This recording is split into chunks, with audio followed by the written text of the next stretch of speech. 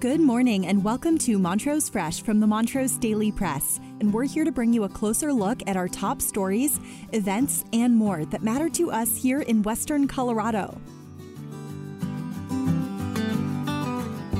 Today's episode is brought to you by Elevate Internet. Whether it's for your home or your business, they offer the best speeds at the best price. Right now, if you refer a friend, you can get $25 off. Give them a call for more information at 844-386-8744 or visit them at elevateinternet.com. Now our feature story. A 19-person committee chose former House District 57 Representative Perry Will to replace Bob Rankin as state senator for District 5.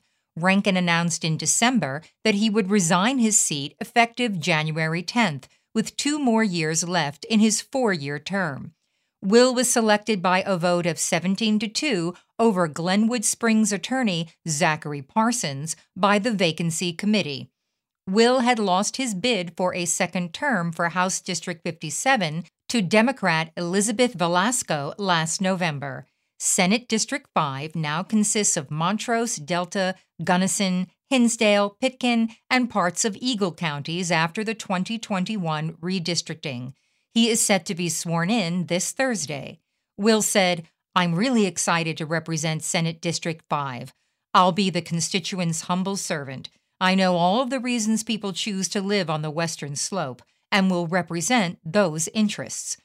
Will also said he is willing to work with Democrats to get things done. "I'll support what makes sense for the district. I'm not an automatic no if it comes from the other side. I'm not going into this blind. I know exactly what I'm getting into."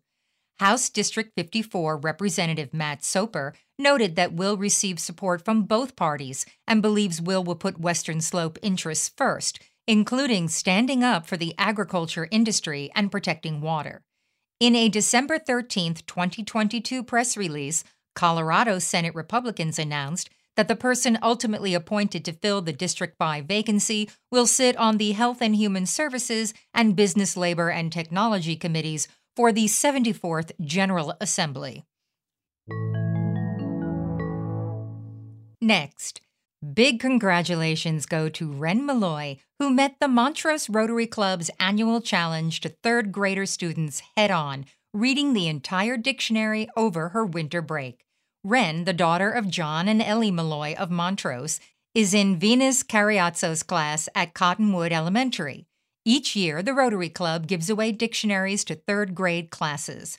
For winter 2022, Rotary handed out 472 copies of the Scholastic Children's Dictionary, challenging recipients to read the entire book. Ren accepted that challenge and says her favorite word is periscope because it was a cool invention. She hopes to become a veterinarian when she grows up. That's all for today, and thank you for listening. For more information on any of these stories, visit us at montrosepress.com. And don't forget to check out our sponsor, Elevate Internet. Visit them at elevateinternet.com to learn more. For more than 137 years, the Montrose Daily Press has been dedicated to shining a light on all the issues that matter to our community. Go to montrosepress.com to subscribe for just $1.99 per week for our digital edition.